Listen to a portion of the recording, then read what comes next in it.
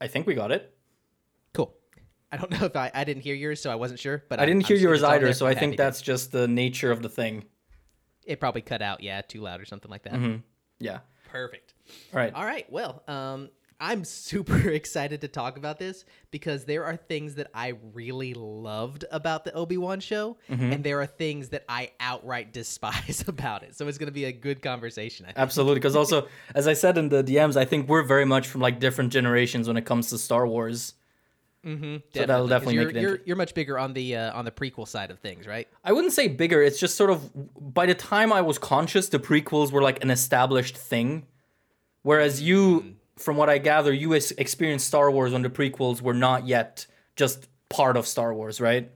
Right. Yeah. Like I had fallen in love with Star Wars probably when I was about like 7. And so that means there was probably 4 or 5 years where all I had were the originals, and then the prequels came out. And I remember at the time I was like, the first one was like, oh, this is really cool. And then I've kind of gotten a little on them as things gone on. I don't even think I saw Revenge of the Sith in theaters, which is just insane to me now that I'm thinking about that. Yeah, so my journey with Star Wars has been one of like, I love this thing sometimes. I think that's everyone's current relationship with it, though, to be honest.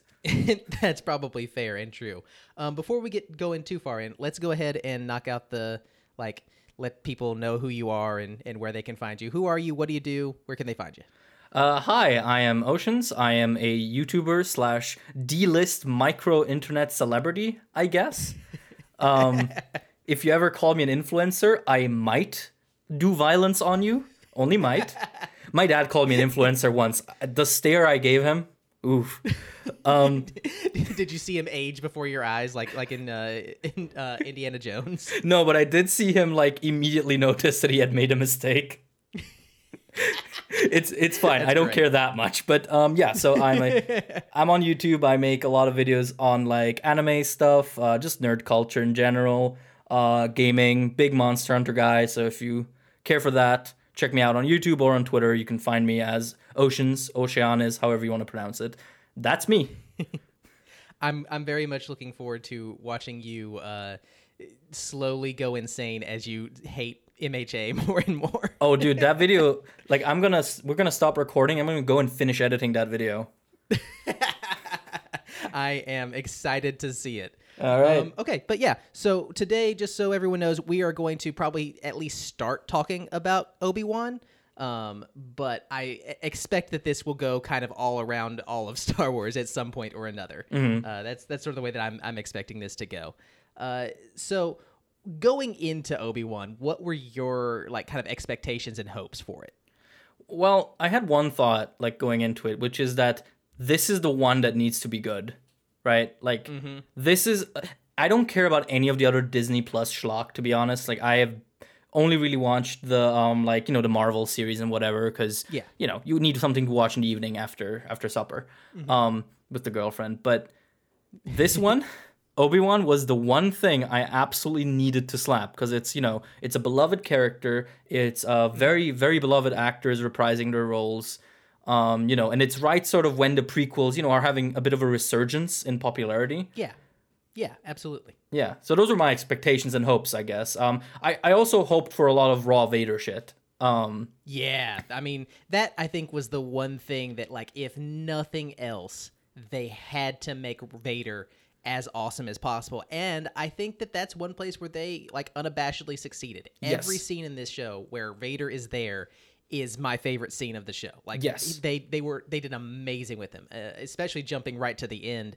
The final fight with him and Obi-Wan, when he like has his mask cracked open and it's actually Hayden getting to like do the acting for all of it. I think personally that is hands down and easily the best acting I've ever seen out of him, and my favorite moment from him as Vader by far. Like, Absolutely. it's incredible. His little monologue of "You didn't kill me, you didn't kill Anakin, I did." I get literal chills every time I watch it. It is so good. Yeah, no, like when we finished the series, me and my girlfriend, I tucked her into bed, logged onto my PC, and immediately rewatched that scene. Yep. When I saw it, I finished the show and was like, Okay, I have to watch that fight scene again, and I did the exact same thing, which is like, oh my god, this is so good, and that was very comforting to me because a lot of this series did not live up to how good Vader was in general. Yeah, but I mean, if you want to give credit to Disney for one thing, it's that the way they've handled Vader across media has been honestly almost 10 out of 10 every time. Like I would agree with that. Yeah, 100%. Because he's become like a movie monster in some ways. Of like he was always badass and intimidating, but now it feels like he is just this unstoppable force. Yeah, because you have that scene in Rogue One, the one everyone remembers. Oh, the good one, yeah. Hey, I rewatched Rogue One recently and it was actually not that bad. Like, it's fine. You know what? I say the good one. What I'll say is the second half of that movie is really, really good. The first half of that movie is a slog. But yeah, fair enough. That's like once they get to Yavin or whatever the name of the planet is, the Imperial planet, everything gets really good. Yeah. Before that, it's just kind of like, okay, I don't really like any of these people except that robot. Can we move this along? Have you played Jedi Fallen Order? Yes, it's so good, and I know where you're gonna go. Yeah, the final fight with Vader. Well, fight. Current objective, run. Yes, I absolutely love that the little like data entry for his like Monsterpedia little thing just says you cannot hope to win. The only thing you can do is hope to survive. Like that's just like, oh, that's so good. Yeah, and have you also read the comics, like the Vader runs? I have not read all of them, but I have read a significant amount of them, and I love them. Right, they are so good. Yeah. Like, and I am like, so I'm the kind of person who, when I play a RPG, I can't stand to do like the evil actions half the time. Like even if I go into it intending like, no, I'm gonna do the bad guy run this time, I'm gonna go full evil. By like 25% of the game, I'm just doing the same thing I always do, which is be nice and try to help make everyone's world better. Yeah. But despite that, every time that Vader is just an unabashed monster and bastard in that series, I'm just sitting there cheering, like, yes, this is what I want. This is what I need. This is Vader, yeah. He's such a fascinating character because he is so often a villain that we all kind of want to root for, because we've had so much experience with the character and like seen so much of his life that we all understand innately, like, yeah, he's a complete monster, but we know why he's doing what he's doing. And we also, I think just because it's Anakin and the Clone Wars series especially, like we all kind of just want to root for that guy, you know? Yeah, because it's like the thing with Vader is, especially with like the context of the prequels, acting aside, Anakin does generally come across more like a victim than a perpetrator most of the time. Like, sure, you have like, the Sand People thing, which, hey, that's not great. But at the same time, like, especially in Revenge of the Sith, it's just like everyone's manipulating him and everyone's just trying to get him to do what they want. And for someone who is a literal slave for all of his childhood, and then he tries to make one choice and it makes him a slave for life and turns him into a machine. Like, yeah, you kind of just feel bad for a guy. And so when he does something cool, it's like, yes, rage against the world. I think for me, so not too long ago, maybe a year or so ago, whenever the most recent Star Wars movie was coming out, we were watching all of the prequels back to back. And like we did all of the movies back to back, but like the thing with Anakin in that viewing for me was that I was trying to like divorce myself from my feelings about Star Wars and just like analyze these as movies. And the thing that really stuck out to me about Anakin is that he is, to me at least, creepy from the beginning in that movie. Not the beginning. The first movie is a child. Not what to talk about. I mean, yeah, that he's fine there. It's when he is like when we see him in Attack of the Clones and all that. He is super creepy and super weird to me in even those early scenes. And so my fan theory about this is that he is accidentally using the Force to force Padme into falling in love with him, because that's the only way that I can see it happening. But I'm sure that is not actually the case. But that was my idea on watching that time. But I do see what you mean about like, this is someone who for most of his life has not been able to make really meaningful choices about who he is and what he will be. He's always, I think, tried to do the right thing, but he's also someone who is very easily overwhelmed by their emotions, which is the exact opposite of what a Jedi really wants to be, you know? Right, and I think also a big thing that, you mentioned emotion, but I think the biggest emotion with him is just impatience. You know, like the whole thing where, I mean, especially once you start getting into like the politics of like the prequels, right? You have basically Padme, who's very much sort of like, oh, you know, things take time. There needs to be like deliberation and discussion and diplomacy. And Anakin every time is like, why though? Like, why and so wait? Often, like especially in the prequel or in the Clone Wars TV show, like you can see a big part of why that would be, because so often he can just go out and just do whatever he thinks needs to be done and have it done instantly. Like it's not because he is so powerful in that series, because I don't feel like that came across very well in the movies, but I think in that series they really do get across how badass this guy is. He can do just about anything, it seems, which makes it all the more painful, I'm sure, to him when he is so limited. Yeah. And I think honestly, a big part of how creepy he is, especially in Attack of the Clones, also just comes down to like his costume design, because he has like this awful like ponytail, and the little Padawan rat tail thing. Yeah, and he also has like, I don't know what they did, but he has like these really creepy like eye bags that make him just look like he's always planning some absolute nasty stuff. And then honestly, in Revenge of the Sith, until he turns evil, he looks mostly fine. Like, I'd agree with that. Yeah, they do a good job of like having him be in like all dark robes and that kind of thing to contrast with Obi-Wan, which I really like as a subtle detail. But yeah, you're right. I do think that they did a better job with him there. And I think that by that point, George was letting him act a little more, because that's another part of what makes him so creepy in Attack of the Clones, is that he is, I think because of the way that he was directed, he is very like monotone and very shut down emotionally. And so that all kind of pushes him towards like an almost uncanny valley type of situation. Yeah, absolutely. But also, the other thing, of course, with him in Revenge of the Sith, for me, is also just, I don't know, because we get to see, like, I finished watching that movie with my girlfriend literally yesterday, so it's all very fresh. And, like, one thing that really stuck out to me is how much, like, the prequels are really fast-paced, aside from Phantom Menace, which I didn't even bother rewatching because that movie sucks.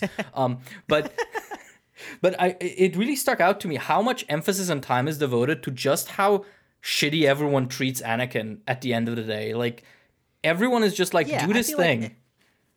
I feel like everyone but Obi-Wan and Padme are that way. Yeah, I could definitely see that. Yeah, and I think that really sort of just makes him more sympathetic in that movie. Like, I think everyone agrees generally that Revenge of the Sith is the best movie out of the prequels. Generally, yeah. My co-host for most of these episodes that I do, he is adamant that he like hates that movie because he thinks that one's the most boring one. He really likes Phantom Menace, actually. I think the worst is still Attack of the Clones. Like, that's easily the one that I hate watching the most. But I agree definitely that Revenge of the Sith is the best. If you haven't read the novelization of that one, by the way, like, it's amazing. Like, okay. Not as a, like, it takes bad material and makes it good, but, like, no, genuinely, it's one of my favorite books to read. It's that good. Okay. Damn. In that case, I'll check it out, because I'm in a bit of a Star Wars stint right now anyway. Like, I finished watching Kenobi, and I went onto the Steam sale and just bought every Star Wars game I could think of. Nice. Like a responsible adult, you know? Yeah, that's exactly what a responsible adult does. That is the correct decision. Yeah. Also, I just remembered something I wanted to say about Anakin's hairstyle, because actually I did something that is very uncharacteristic of me. I did my research. I did my homework, and I actually watched like a whole bunch of like DVD extras and interviews regarding both the original trilogy and the prequels. Not the sequels, because who cares? But apparently, like, Anakin's haircut in Attack of the Clones was a huge thing on set, like what they were trying to do with it. And really? It took apparently months to figure out what they wanted him to look. Okay. And before the rat tail had settled in, they wanted a mohawk. Are you serious? Yeah, like complete bald on the sides and just massive mohawk. Oh, wow. It is hard for me to imagine how hard it would have been for me to take that seriously. Because even as a kid, I was not into like the punk aesthetic. It has never been my thing. But a full-on mohawk would have been hilarious. Yeah. Wow. Yeah, because I think in the thing they talk about how they really wanted to contrast with Obi-Wan and like the other Jedi Masters, sort of Qui-Gon that we had seen, who like, you know, had this very flowy, very, you know, neat hairstyle. Yeah. And so they just wanted something fucked up, basically. Well, to be fair, they kind of succeeded. I mean, I don't think they full on got the direction they wanted to. I think if they really wanted to do that, maybe what they should have done is just have him be bald in that movie, because that could reflect interestingly on how he looks when he's, you know, finally Vader and he's all hairless and all that. Yeah. And it could also reflect sort of in how he looks when he's Vader before the suit, you know, with his, when he actually does have the long, flowing, unleashed hair instead of, you know, captivated in like a military buzz cut. Right. Because that's okay, yeah, what are you going to say? No. Oh, no, go ahead. If you got something more, go for it. No, I was just going to say, like, the Jedi really, they really are like this warrior monk strict cult until they aren't. Yeah, that's always struck me as very strange. Of like, they'll say stuff like, you know, you can't be in love or anything like that until like Ki-Adi-Mundi is over there with like his 37 kids because like his planet needs to repopulate or whatever. Yeah, like it's so strange to me that they're all the rules in Star Wars are only rules until they want to tell a different story this time. Yeah, which makes it kind of difficult a lot of times to take seriously in some ways. Well, yeah, I mean, the whole thing with like, oh, we have no, you can't have like worldly attachments feels very sort of, you know, religious, like Buddhist, or even like Christian. But then you just have Obi-Wan in Attack of the Clones just downing alcohol in that bar when they're looking for the just like changeling, doing shots. Yeah. I am always unhappy with the general state of religion in media, but that is an entirely different conversation. I mean, I can imagine. But I do think like one thing the prequels do well, now that I've rewatched at least Attack of the Clones and Revenge of the Sith, I think it makes a good case for why the Jedi were so shitty. Like a lot of these, I would agree with that. Yeah, like a lot of those movies are basically just the Jedi seeing a problem and saying we have to think about whether or not we accept that this is a problem. Yeah, that's a good way of looking at it. Yeah, it is. Yeah, and then of course one thing that struck me this time was the fact that, you know, when Palpatine says he's attacked by the Jedi in a plot, it's one of those things where if you just take it at face value, like, okay, why does anyone believe him? Because, I mean, the Jedi are like these peacekeepers or whatnot. But then in Attack of the Clones, there's that scene where Obi-Wan just fucking chops off that changeling's arm in a populated bar, doesn't explain anything, and just drags them off. And I just think as, like, a normal civilian there, God, that must leave an impression about what the Jedi are, right? Like, just zoom, arm off. You've got to think that is happening fairly often, and like you know, it's not a world where media doesn't exist, so there's got to be like the Star Wars equivalent of YouTube compilations of, hey, look, this Jedi walked in and cut off someone's arm, you know? Yeah, and like, you know, from the perspective of a civilian, that's a non-affiliated peacekeeping force that constantly does shit without anyone giving them the yes to do it. And from that perspective, you know, the Chancellor saying, oh yeah, they attacked me because they weren't happy with me, is like, yeah, absolutely. That's what the Jedi do. Yeah, I could 100% believe that. I think that in a time period like, say, the KOTOR time period, where you also have these like psychotic, monstrous, almost demonic, basically space wizards walking around doing just terrifying things, you could really explain that a lot more of like, no, we need people with laser swords around because like they're kind of, you know, a little creepy most of the time, but generally they're nice if you're not being a dick. These guys, though, they will just go crazy at a drop of a hat. And like, I saw my cousin get hit with force lightning. Do you even know what that is? Oh, my girlfriend kept asking me how Force Lightning works, and I kept having to tell her, look, I don't know. The Space Wizard does the Force Lightning, and you can't do it if you're a good guy unless you read some very specific books, and even then it's not quite the same thing. So roll with it, I guess? Yeah, just don't think too hard about it, because George didn't either. Yeah, exactly. That is something I have always appreciated about the Force, is that because it most of the time seems to have very strict rules, but every now and then it will whip out something crazy like Force Lightning was when it originally popped up. It has this sense of an organic magic system that I think is really easy to lose in, because like a lot of things that are created for magic systems right now are very specific in what they can do and what the rules are and all of that, and so it loses a little bit of that sense of wonder that I think a good magic system really needs. Yeah. And I think that stuff like that, where just some crazy weird shit will happen occasionally with the Force, really helps it feel that much more separate and other than most magic systems. Yeah, like one thing that I appreciated a lot on this rewatch, because we also rewatched the original trilogy. Well, actually, for me it was a rewatch. For it was the first time seeing anything Star Wars. And Really? Yeah, and she Wow. like it's been a battle trying to get her to watch it, because she kept insisting that she doesn't need to watch them. She already knows the plot. Spoiler: she didn't actually know that much. I shouldn't say that too loud. I really want you to do like a post-mortem now that you finished them, of like just hang out with her and do a video of like, okay, tell me about Star Wars. That would be amazing. Well, maybe I'll do it. But my actual point was that on this rewatch, one line that I really appreciated is when Yoda in I think Empire, he says the Force is my ally. And that's really stuck with me, because when you look at sort of the Force powers that the Jedi get and the Force powers the Sith get these like unnatural, crazy abilities. You know, you get the Force line, you get the choke. In the comics, Vader can like pop eyeballs and shit. Whereas the Jedi get very subdued abilities. They get, future sight. They get the ability to, trick weak people's minds. They get, a Force push here and there. And really sort of sold me on the idea that the Force for the Jedi is really just sort of a thing that they can call upon for help rather than a power that they can direct. Whereas with the Sith, they like wrangle it using their emotion as fuel. And that is why it is Sith powers are inherently so much more destructive and so much more powerful, at least seemingly. Because you can sort of force the Force, to do stuff. Whereas the Jedi are more about the peace and about the harmony existing within this, energy that connects the universe.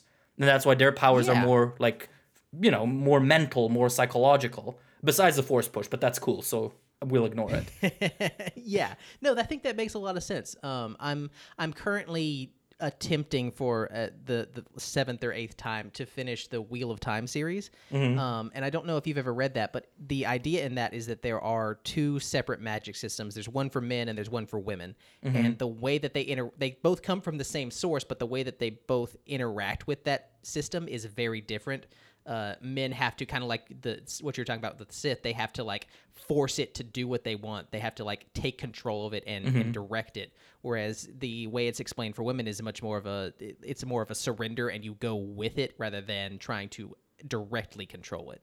Okay. And that feels much more like the Jedi explanation of that. And so mapping it onto that is kind of interesting to me.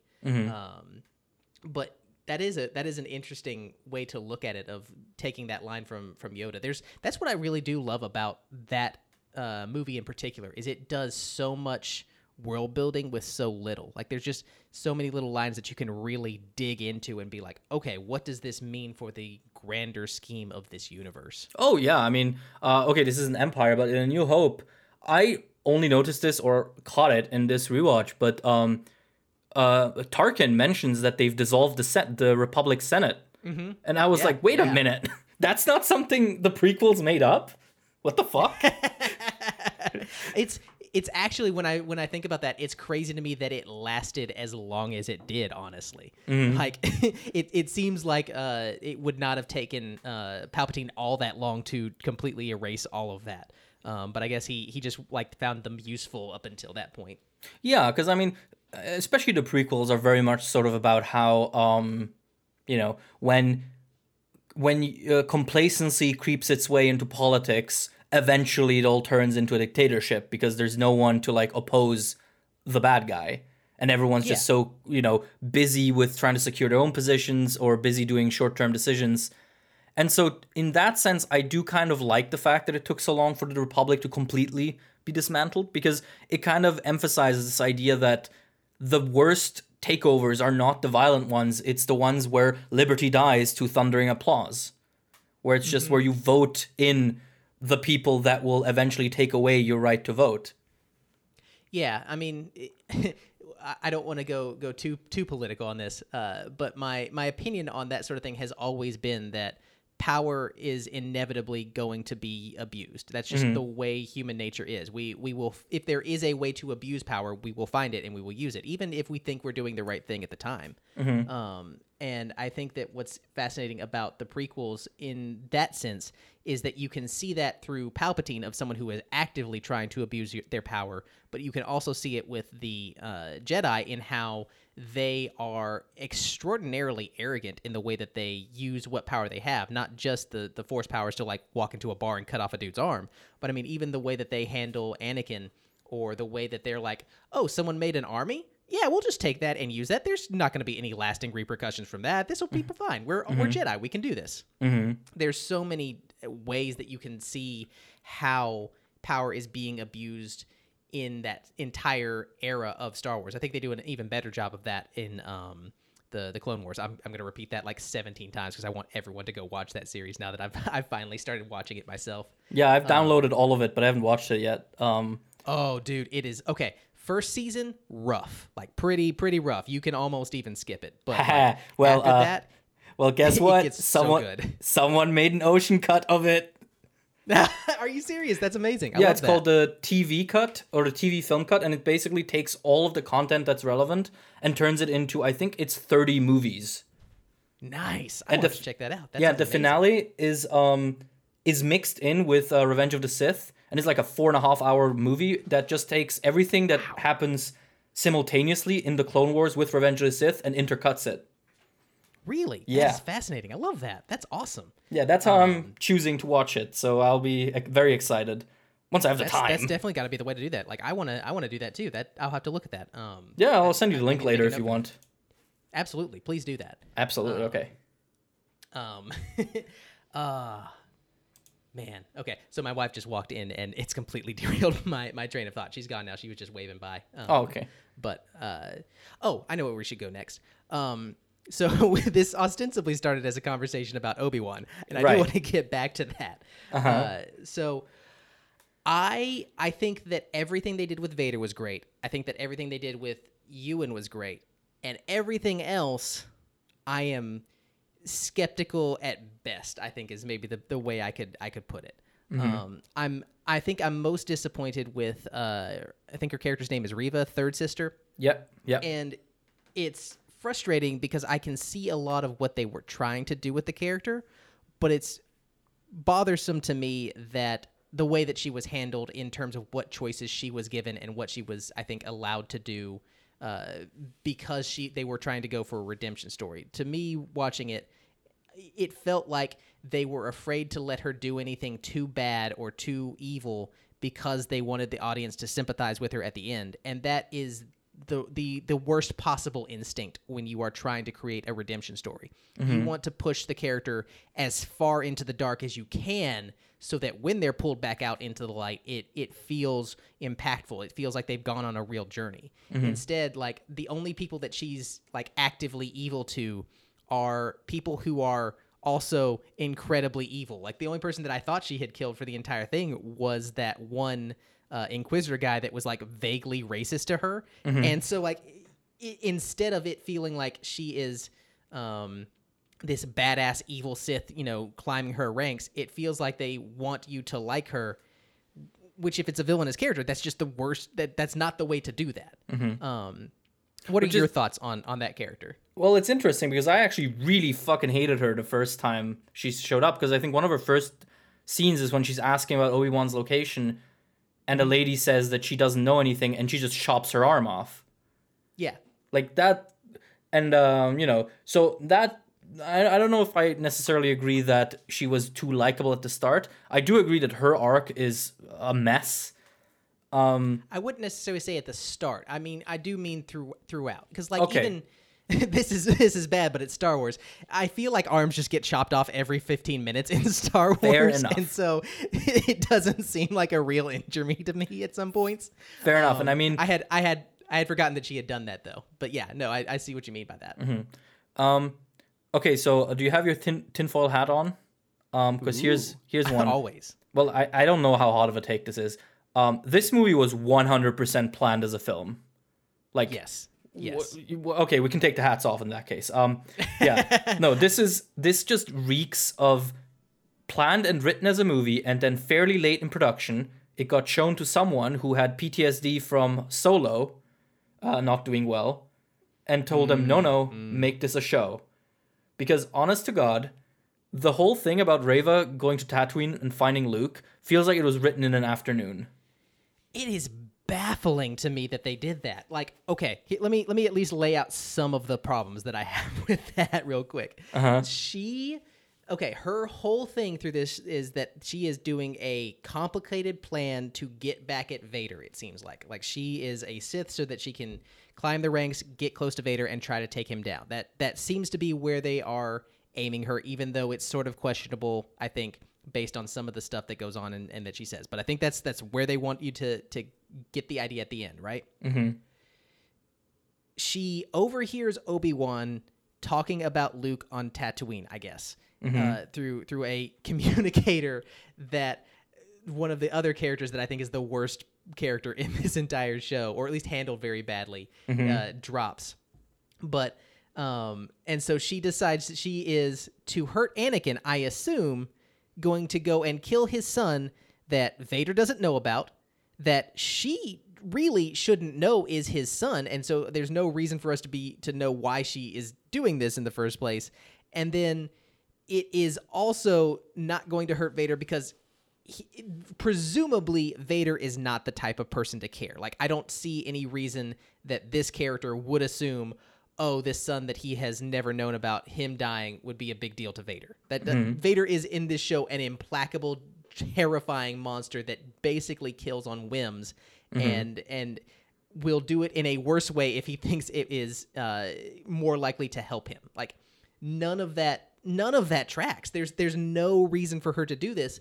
And then on top of that, from a meta perspective, I know that whatever is going to happen between her and Luke and Obi-Wan can have no real effect on anything, because it can't, for Luke to be the character that he is, who has clearly led a very boring life on Tatooine up until the moment when he and Obi-Wan jet off to go save Leia.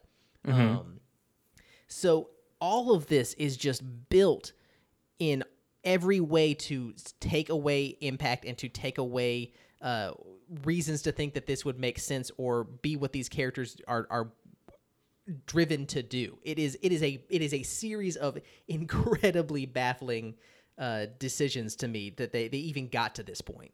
Yeah, because that's the thing. Like, this stuff to me is like the artifact of a panicked, oh god, oh fuck, we need an extra subplot. Because you mentioned the inclusion of Luke, which is baffling, but there's other stuff that I think is even more telling, namely the fact that she goes to Tatooine with a lightsaber wound that seems to go untreated. And she manages to find exactly where, exactly the right spot on Tatooine to ask someone who would then know where the Lara's farm is, which, I know Star Wars pretends that every planet is only one city, but still, like... Not only that, she does this, so the way this series of events plays out is Obi-Wan escapes the planet with the underground railroad for Jedis. He does that. Vader and she fight immediately after that. Vader takes her down, and Vader leaves to go chase after Obi-Wan. While that chase is still happening, she has recovered enough from her wound to get a ship, get to Tatooine, and find someone to ask before even like Obi-Wan has done his like, I'm just gonna sacrifice myself and go fight Vader on my own thing. Like the compression of time for this is giving me like fever dreamed flashbacks to Game of Thrones and its worst moments with that kind of thing. Yeah. Like, it really feels like they needed another subplot to fill an episode, and they just sort of decided, hey, what's a name we can drop that will immediately like get people's attention? Oh my god, next episode where Luke's in danger. Whoa. Yeah. It really feels like it was kind of a save. And this is just one of the reasons why I think this was made originally as a movie. The other one is just the fact that the series has not enough content for a series. It's true. It really doesn't. They are stretching hard in a lot of these places to make this work. We joked about it in the DMs, but I genuinely would watch an ocean cut of this. Like it is. I think the material is maybe there. There's some stuff that it would be hard to get around though, unfortunately. But yeah, I think honestly you would have to. The thing, if I had to make an ocean cut of this, I think what I would do is I would take away everything I don't like and then explain it away in the opening text crawl, which I would add because it's a Star Wars movie. That's kind of the only thing, because Star Wars is mostly fine with just things being explained via text. Of course, there are things that you do need to show, like hey, Palpatine's back, but that's a whole different kind of worms. Yeah. But oh god, the sequels. But like if you look at sort of the original trilogy and even the prequels, you see that Star Wars movies are used to starting in medias res, right? Like, yeah. I mean, it goes back to the 50s serial format that George Lucas was originally trying to ape and create. Mm-hmm. Yeah, and I mean, Episode 3, Revenge of the Sith, starts with, "Oh shit, we're in space, and the entire Clone Wars have been happening for 10 years. Hope you didn't want to see exactly. that." Yeah. But yeah, like with Obi-Wan, it really just feels like they, because that's the thing. If this change in format happened early on, I feel like the artifacts wouldn't be there as much. The lack of content and the absolutely weird subplots that end up happening. So I really do believe that this change happened very shortly before it was announced. I could see that. I mean, and it's a shame because I think that unlike Solo, this is a movie that everyone really wanted to see.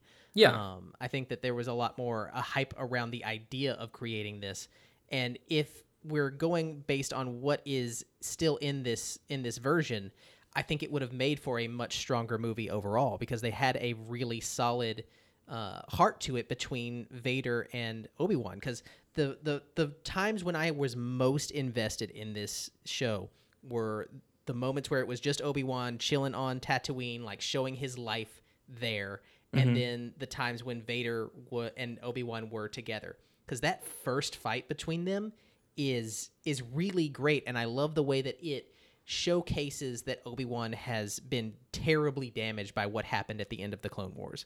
And it's really shaken his faith in the Force as a whole. And I love that they don't ever like go directly into like, oh, I don't know that I believe in the Force anymore. Hello there. But Very instead they're yeah. they're very willing to just let it show in Ewan McGregor's face and the way that he acts and the choices that he makes that he is at this point in his life questioning everything that he has ever done because it has led him here. And I think honestly the only reason that he has the will to go on is that he knows that Luke is over the rise, and needs his help one day. But without that, I genuinely think that he might just go off into the desert and die. And the fact that they can convey that with all the subtlety that they do really impresses me. And it's just very strange to me that exists alongside them making decisions like, hey, I'm Obi-Wan Kenobi. I've just met this person who, for a living, bilks money out of children and just basically screws them over. You know what my next decision will be? I'm going to trust this man with this child that I have been tasked with retrieving and presumably is one of the few attachments I still have to life itself. Yeah, I mean, that also felt like one of those things where just Disney was like, we need Kumail Nanjiani in it. We need like a funny cameo of like a famous actor. And I'm not against the idea of having a character that like goes on this journey of, okay, he is one of the biggest pieces of shit imaginable, someone who is basically destroying children's lives, and not just normal children, but like children already in some of the worst predicaments you can imagine. We're going to take that guy and make him the comedic center of our show. Like, let's maybe back off of that idea a little bit first. Yeah, maybe don't try to make the deportation agency snitch your comedic guy. But I don't know. I didn't mind him too much because he was not in it for that long. Like he was like he was a lot in episode 2, I want to say, and then again in episode 5. Yeah, 5. 4 and 5. He Yeah. was 4. He was in 4 and 5 some. It's not so much that he was in it so much. It was just the fact that of all the people around him, Obi-Wan said, "Hey, that guy. Yeah. That's who I'm going to trust with this child." Kumail Nanjiani, I love your movies. Yes, that's exactly. Very what big on Tatooine. Oh man. Yeah, but I don't know. It really suffers from this because also these episodes were short as hell. They didn't feel short, but they were short. Like, Which is the worst way for it to be. exactly, yeah, because it's like the usual TV episode length nowadays is around 40 minutes, an hour. But then you have episodes 3 and 4, and I think 5 as well, which barely scratch 35 minutes. And then the finale is closer to 50 again. But it's just like, you can tell that they just didn't have the content to fill these episodes, which is a huge shame because I think you could tell a really good story here. And I think they kind of kneecapped themselves by trying to tell a story about young Leia, which I don't mind. Definitely did. Yeah, like I didn't mind her. I thought the child actress did a very good job. And I thought it is nice to sort of see, oh, that's how she met Obi-Wan, and that's sort of why she trusts him, which isn't something that needed an explanation, but, you know, Sure. it's fine. Doesn't... I don't necessarily... Okay, I don't really like the character or the actress that they use for this, and that's... I don't want to say that, because she's a kid, and, like, she's doing her best, and I think that she does do a good job of giving the performance that they probably wanted. But maybe because Leia was played by a short actress, they picked a very small kid, and the way that they played her, she just seemed way more like a 6-year-old than like a 10, 11-year-old. Yeah, And so that messed with me a lot, especially when so many of the scenes with her are predicated on groups of adults failing to catch her for like 5 to 10 minutes. And I'm just like, I have a small monkey that I chase around every single day. It's not that hard to catch them, guys. But do you chase your monkey through a forest that the monkey knows very well? Nearby, if I had one nearby, I definitely would. That would be his ninja training. Oh, Jesus. Okay.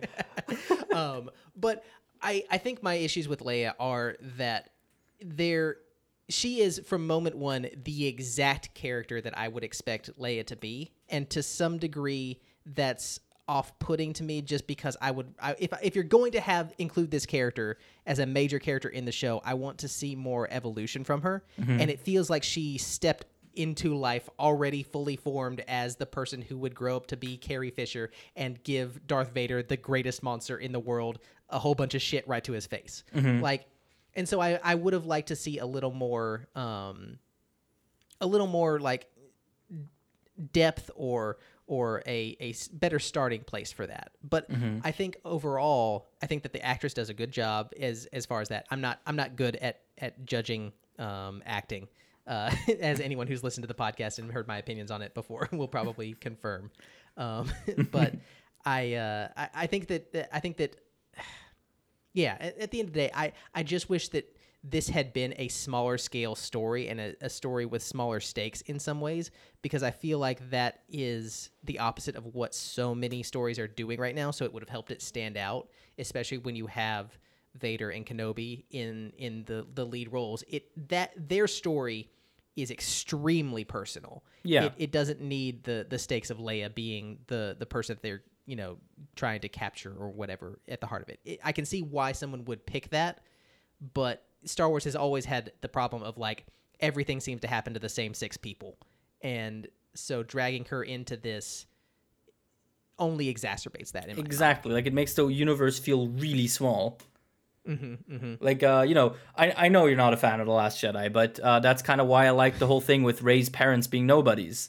Because I don't want the universe's tale to revolve around, you know, 2 bloodlines, basically. For sure. And the other thing... I definitely agree with that, yeah. Yeah, and the other thing I want to say is that I think this series should have focused much more on actually, like, following up on the destruction of the Jedi, and not as much on, like, setting up A New Hope. Because one thing that I kept thinking is how cool would it have been, because we see like the path, you know, and the Jedi underground tunnel network and whatnot.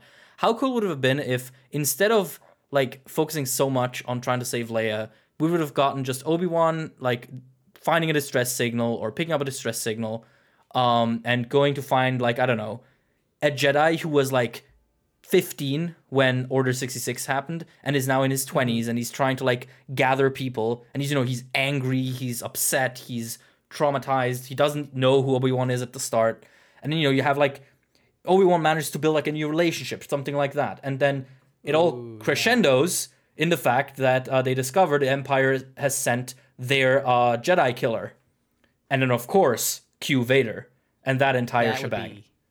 That would be awesome. You would have a lot of good parallels between Obi-Wan and Anakin there, like that. That would already, that would kick ass. That would be amazing. And then of course Vader has to kill that new Jedi because the turn to the dark side and whatnot. Right, like that Jedi needs to say like, no, you have to be the one to raise Luke. Go. I'm going to make the right choice, you know, give into the light and do the heroic thing and take a last stand against Vader. That would be really interesting. You could do a lot with that. Yeah, and then have you know, an Obi-Wan fight that is basically the same as what we got in the series, the final one. Mm-hmm. The only issue that I have with that fight, I love it. I love how powerful they're making the Jedi now, that they have the technology to really pull it off. But the only issue that I have with that fight is that, again, Obi-Wan, I know it'd be real hard for you, but you'd save a lot of lives if you just went ahead and killed him, you know? Yeah, he just leaves. Yeah, he just pieces again. Like, it's not, in some ways, it's not quite as bad as when he did it on Mustafar, but like, stop leaving Anakin, like, completely injured at your mercy, where he can just like heal up and then go save himself. Like, what the hell, dude? Yeah, like, you know, he was feeling tired. He needed his juice box. And Capri Sun time. For sure. Also, one thing that bothered me about this entire series, but especially about the final fight and some of the other fights, is the shaky cam. I really don't think it's a good practice to have like your big fight happen while you're filming it with like no stand, nothing. You're just raw dogging your phone camera. Yeah, that's fair. I'll have to rewatch it for that. I did not notice that, but now that you've mentioned it, it might pop up to me. But yeah, because I think I can see why. Yeah, because I think they use it to like show whenever emotions are high that, you know, people are confused and in turmoil, because they do it right at the start in episode 1 of the series, when, you know, you have the children training and the camera is static, and then Anakin enters and starts killing them, and the camera goes all shaky. And they keep doing that, and every time I just think, I get what you're doing. I get sort of technologized metaphor, but it looks like shit. I'm sorry. Like, it doesn't look good. Yeah, that's fair. I'm now probably just going to imagine someone with a phone cam every time that I see that on screen, just like, oh, it's getting emotional. World star. World star. Yeah, exactly. Yeah. Oh, man. But okay, we've bitched. Let's talk about that final fight, though. It's so good, man. And like so you need that first fight where Obi-Wan got his ass just fucking beat to shit. And I appreciate that they wrecked him so hard in that one, because it sets up so well for where he is at the end, where he is calm, he's centered, he's decided what he has to do, he knows, he believes in the Force again. He believes that what he's doing is the right thing again.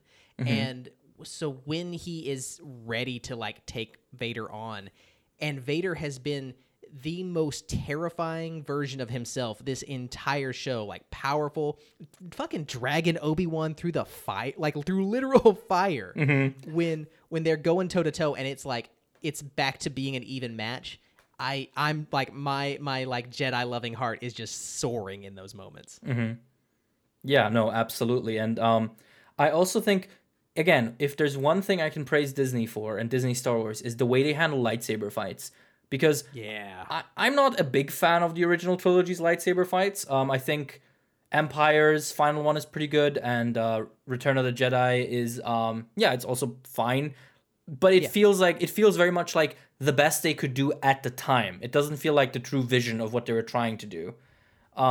Especially in relation to things like Force Unleashed, or like the Clone Wars TV show, or the especially the shorts. Like the shorts did some crazy shit. Yeah, exactly. And prequels, on the other hand, were like almost weightless. in terms of how they handled fights. Like, it was acrobatics. There's that, oh god, in Revenge of the Sith, there's that ridiculous shot, Obi-Wan versus Anakin, where they're just twirling their lightsabers behind their backs. Yep. Yeah. I knew exactly which one you were going to talk about. Yep. Yeah, like that one's insane. And I love that Disney has taken like a middle approach where it's like, it's acrobatic, it's crazy, but it also feels like they're genuinely throwing around like things that weigh, what did Lucas say, 80 pounds, something like that. Like, because I also watched the featurette on how they were designing laser swords. And Hamill was talking about how Lucas kept insisting, guys, these things are heavy. Like, pretend they're heavy. Yeah.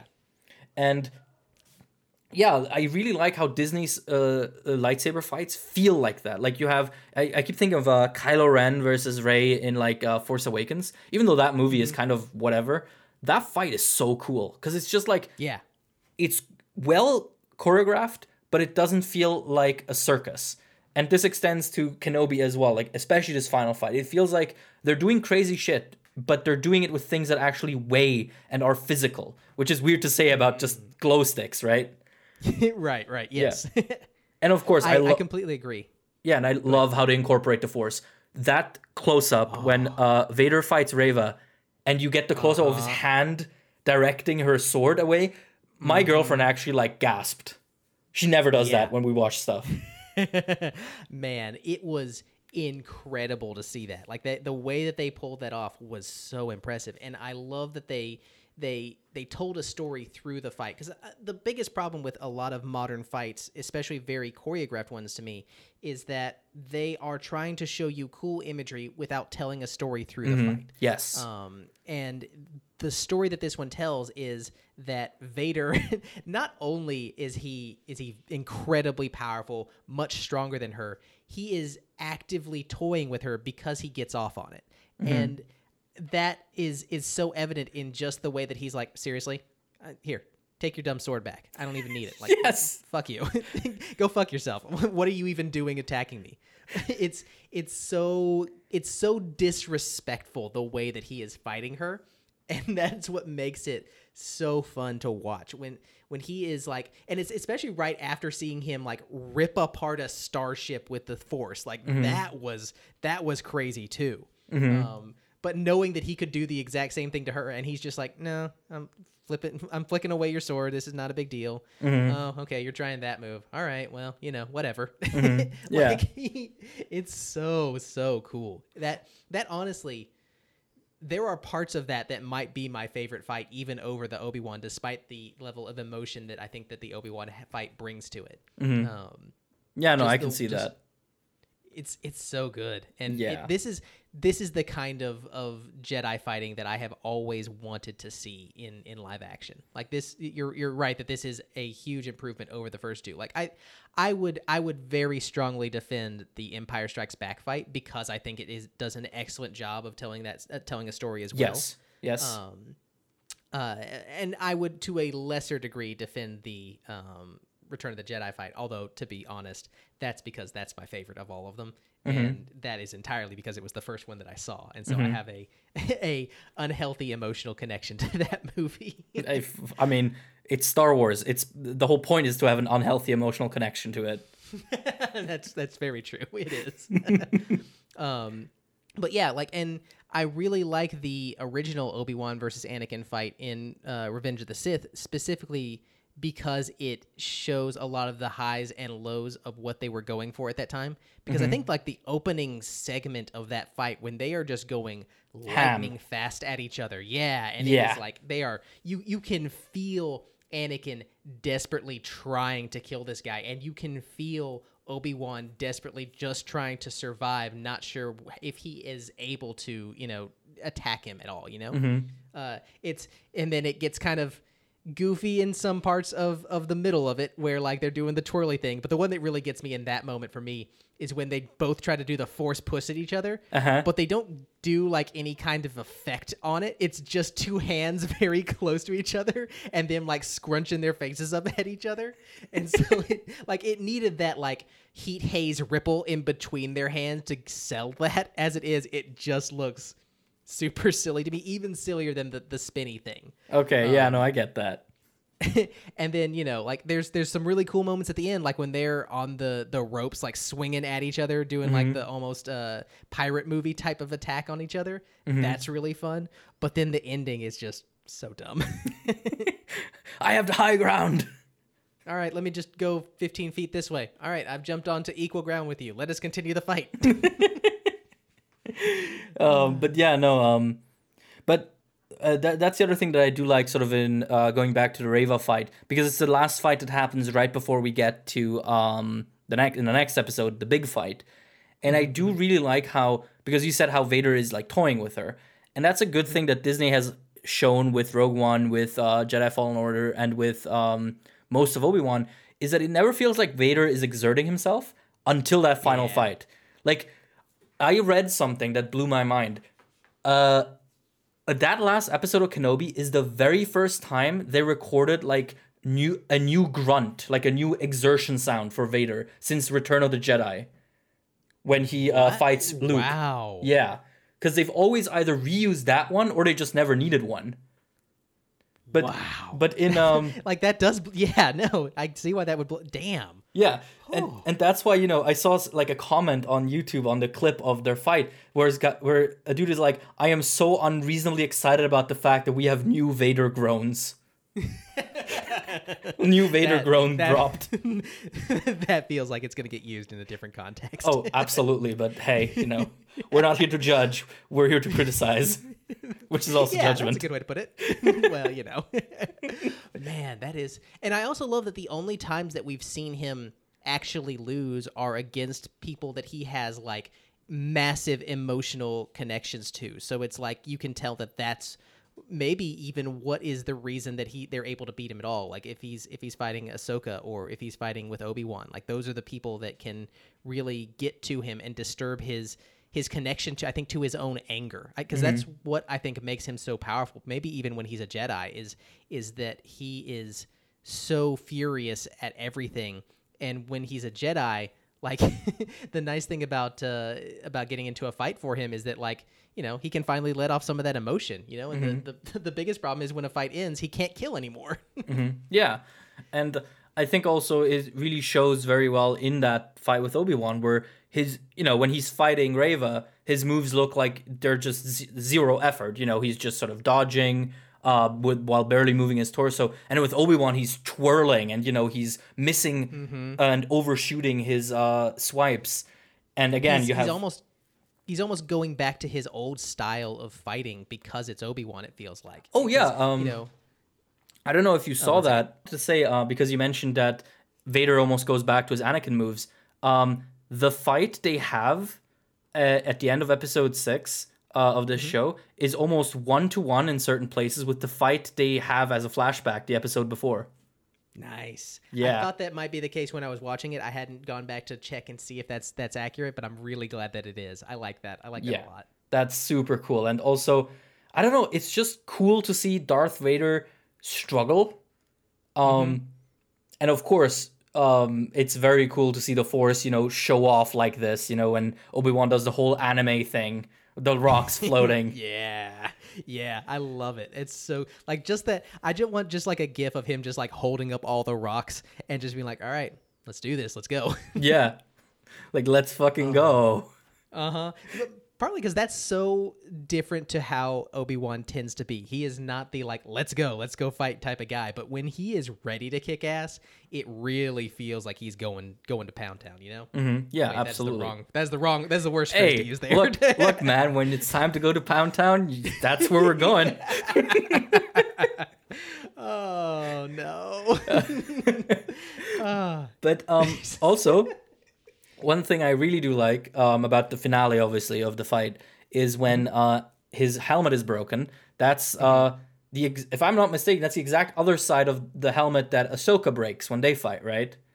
I think it is, yeah. I'm pretty sure you're right. And I like how in both of those instances, we have a character trying to reach Anakin and failing, and then the one person who reaches him, which is Luke, is the only one to actually take the helmet off properly. Oh, that's really good. Yeah, I like that a lot. The only problem is that my head immediately went to, well, no, in The Force Unleashed they got his whole helmet off, but I'm not going to count that. The Force Unleashed is pre-Disney, So it's in that it's canon if you really want it to be territory. Trust me, I really want it to be. Oh, dude. Starkiller is so cool. That would be a show I would watch the shit out of. If they did a Starkiller show and just followed the events of that game, I would be so on board. It would be amazing. Oh. In general, just make more shows about people with lightsabers and make them actually use their lightsabers instead of spending 3 episodes following Leia around.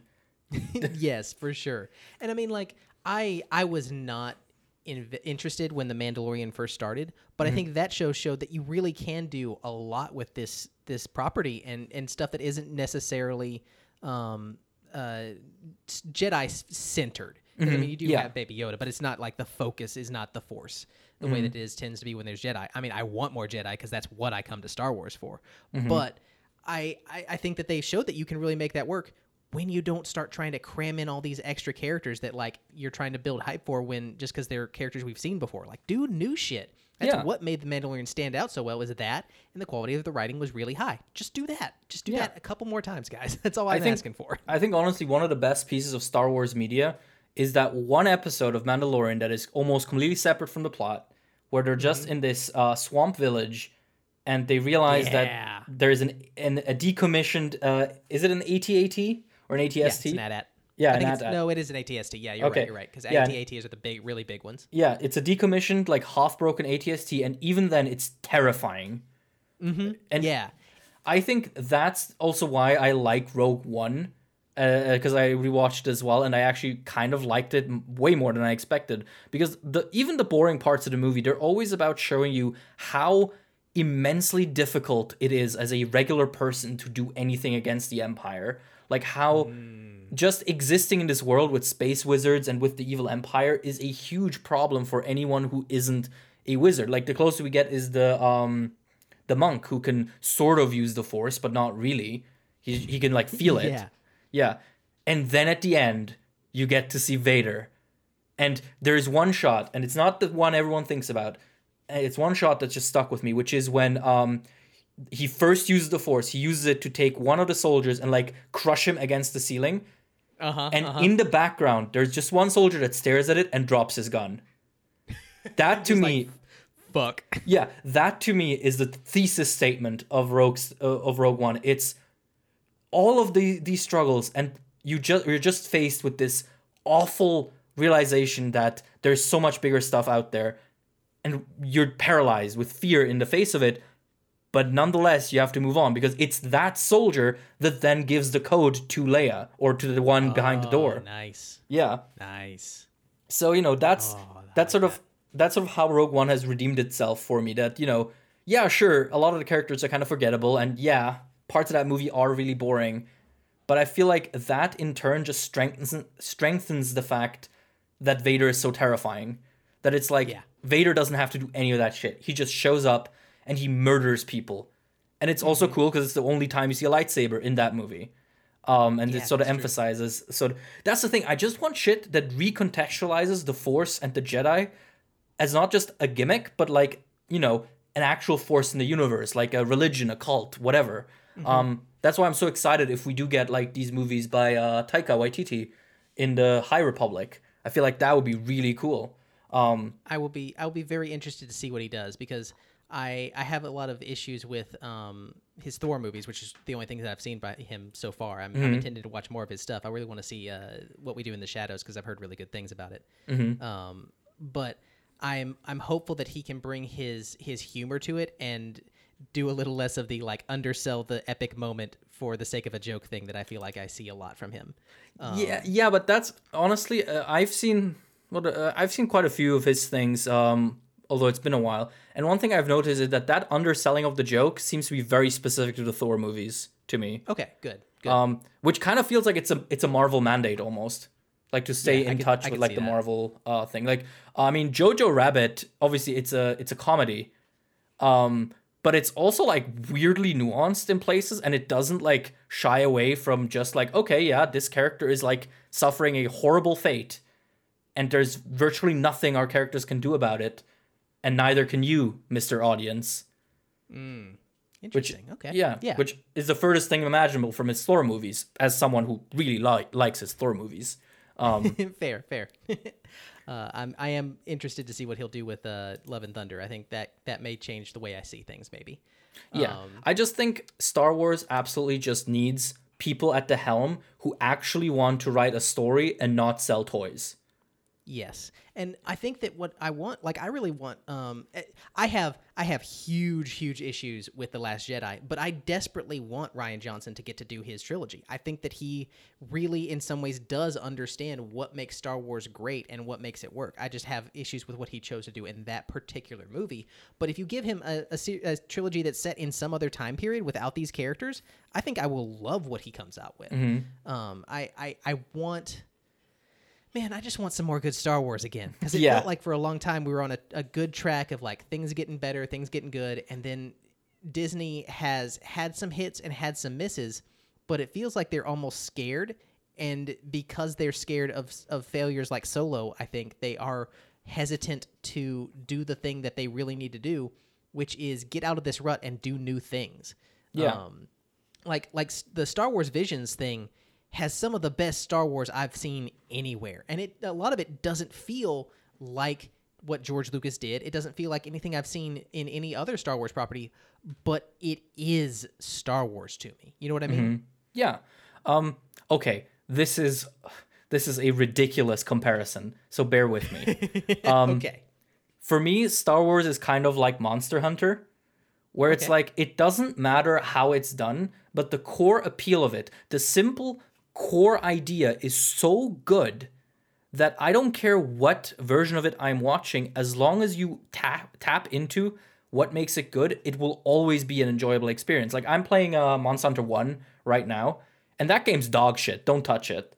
But I'm still having a blast because the core loop of like, oh, you fight a dragon and then you make a hat out of its skull, and then you fight a bigger dragon and then you make a hat out of its skull. You know, it's a fundamentally cool idea, and it's the same with Star Wars. Like, the idea of this vast universe with so many different like alien races, and you have the Force and the space wizards and laser swords. Like, these things are inherently cool. Like, I'm sure you didn't need to convince your son that lightsabers are cool, right? Nope, it just happened. He also knew.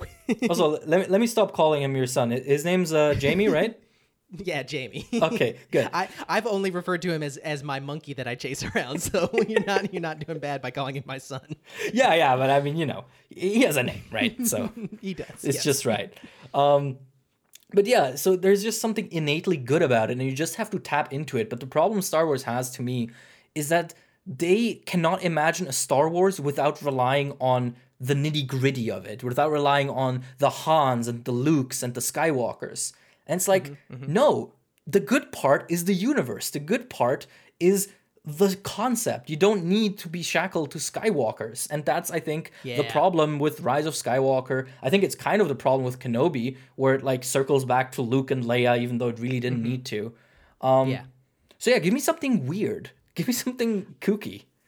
I completely agree with that, because for all the sequel's faults, there is one shot that, I mean, and a lot of people don't like it, but it has stuck with me, and it has been sort of what I think about when I think about what Star Wars could be. And it's that little kid at the very end of The Last Jedi, you know, walking around, and, you know, we've seen him before. We have had no indication that there's anything special about him at all, but he just reaches out and picks up the broom with the Force. And it's like something about that and him staring up at the night sky really evokes that feeling that I get when Luke is staring at the two suns on Tatooine. Yes. There's something about that, like, longing for great adventure and this hint of magic that is right there at your fingertips that is just beautiful. And I want more of what that makes me feel. Speaking of The Last Jedi, actually, I, in preparation for this, also looked into sort of its development and sort of Rian Johnson's, you know, postpartum situation with it.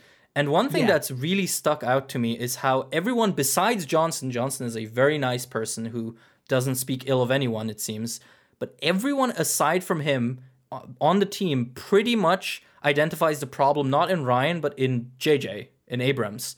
Because because the problem is that the whole thing about Luke, you know, being this scathed old grumpy dude isn't something Rian came up with. It's something that J.J. Abrams set up in The Force Awakens with, the whole thing that, oh, Luke is out there, he's hiding despite knowing that there's so much suffering happening. How do you explain that? He must be, just either he doesn't care or he's doing something immensely important. And during the production, J.J. Abrams, when he gave the mantle to Rian Johnson, he had no notes, nothing about what the solution to that question was actually supposed to be. He just set up Luke, doesn't want to help people, figure it out, Ryan. Good luck. And so on a lot of... That's always been JJ's big problem, is that he is excellent at asking a fascinating question that he has no clue what a good answer is. Yeah, exactly. And this is something you can actually hear on the Blu-ray commentary for The Last Jedi. You have Ryan saying that, in his words, he kind of was at a crossroads with it, because what do I do when I have such a baffling character development for Luke at hand? Luke, the savior, deciding not to save in Force Awakens and just fucking off to an island. And so he decided to ironically do the safe thing and try to, the way he says it is, draw a straight line from the points that JJ had given me. That's I think that was ultimately a mistake. I do like the direction it went to, but The Last Jedi has issues. But I do genuinely believe, now that I've sort of looked into this, that Ryan did as well as he could have with what he had, and he told an interesting story to me.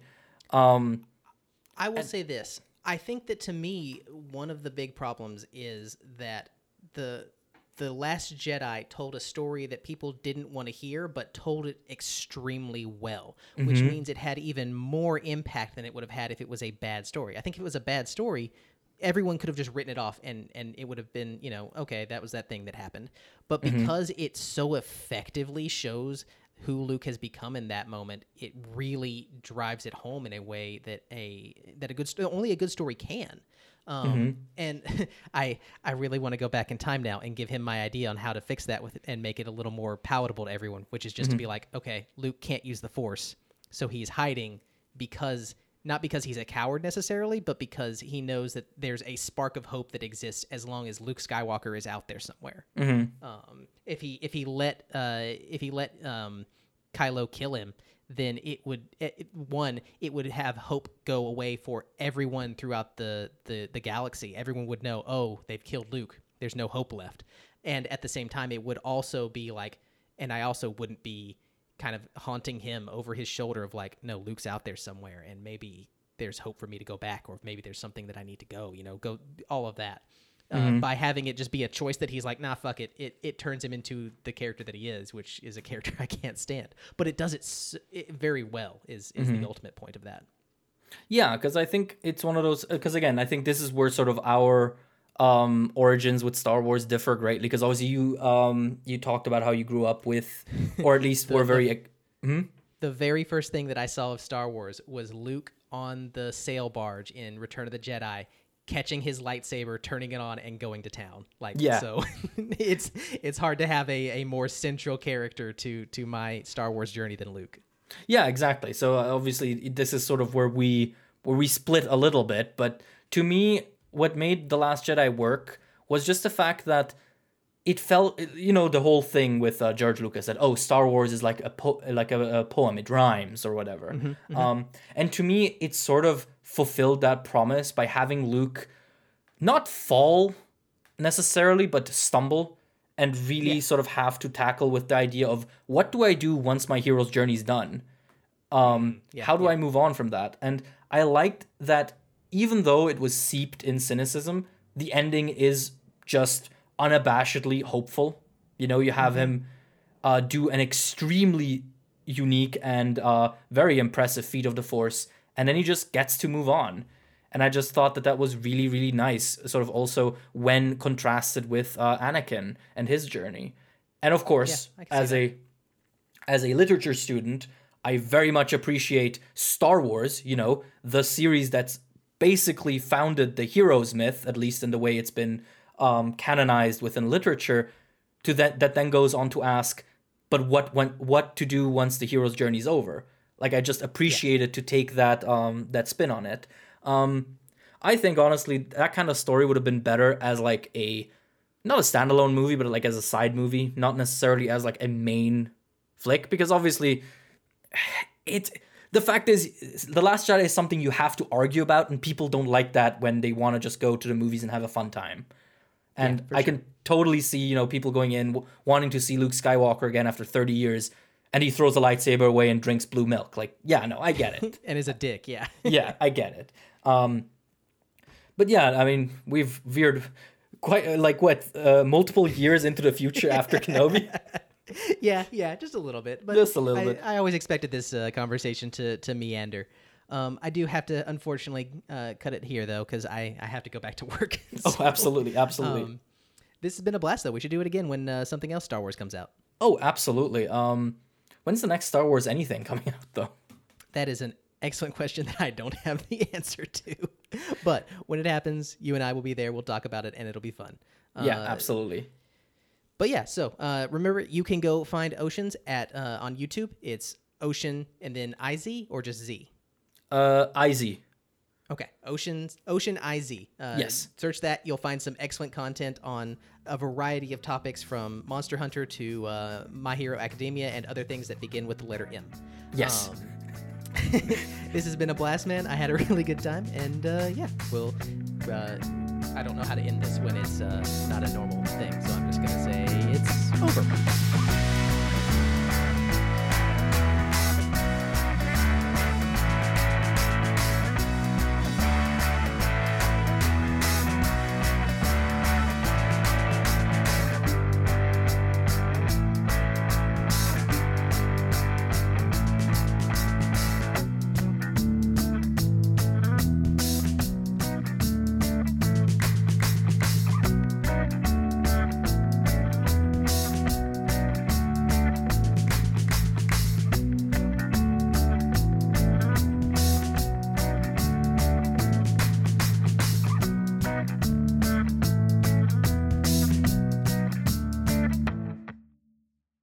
Look, man, when it's time to go to Pound Town, that's where we're going.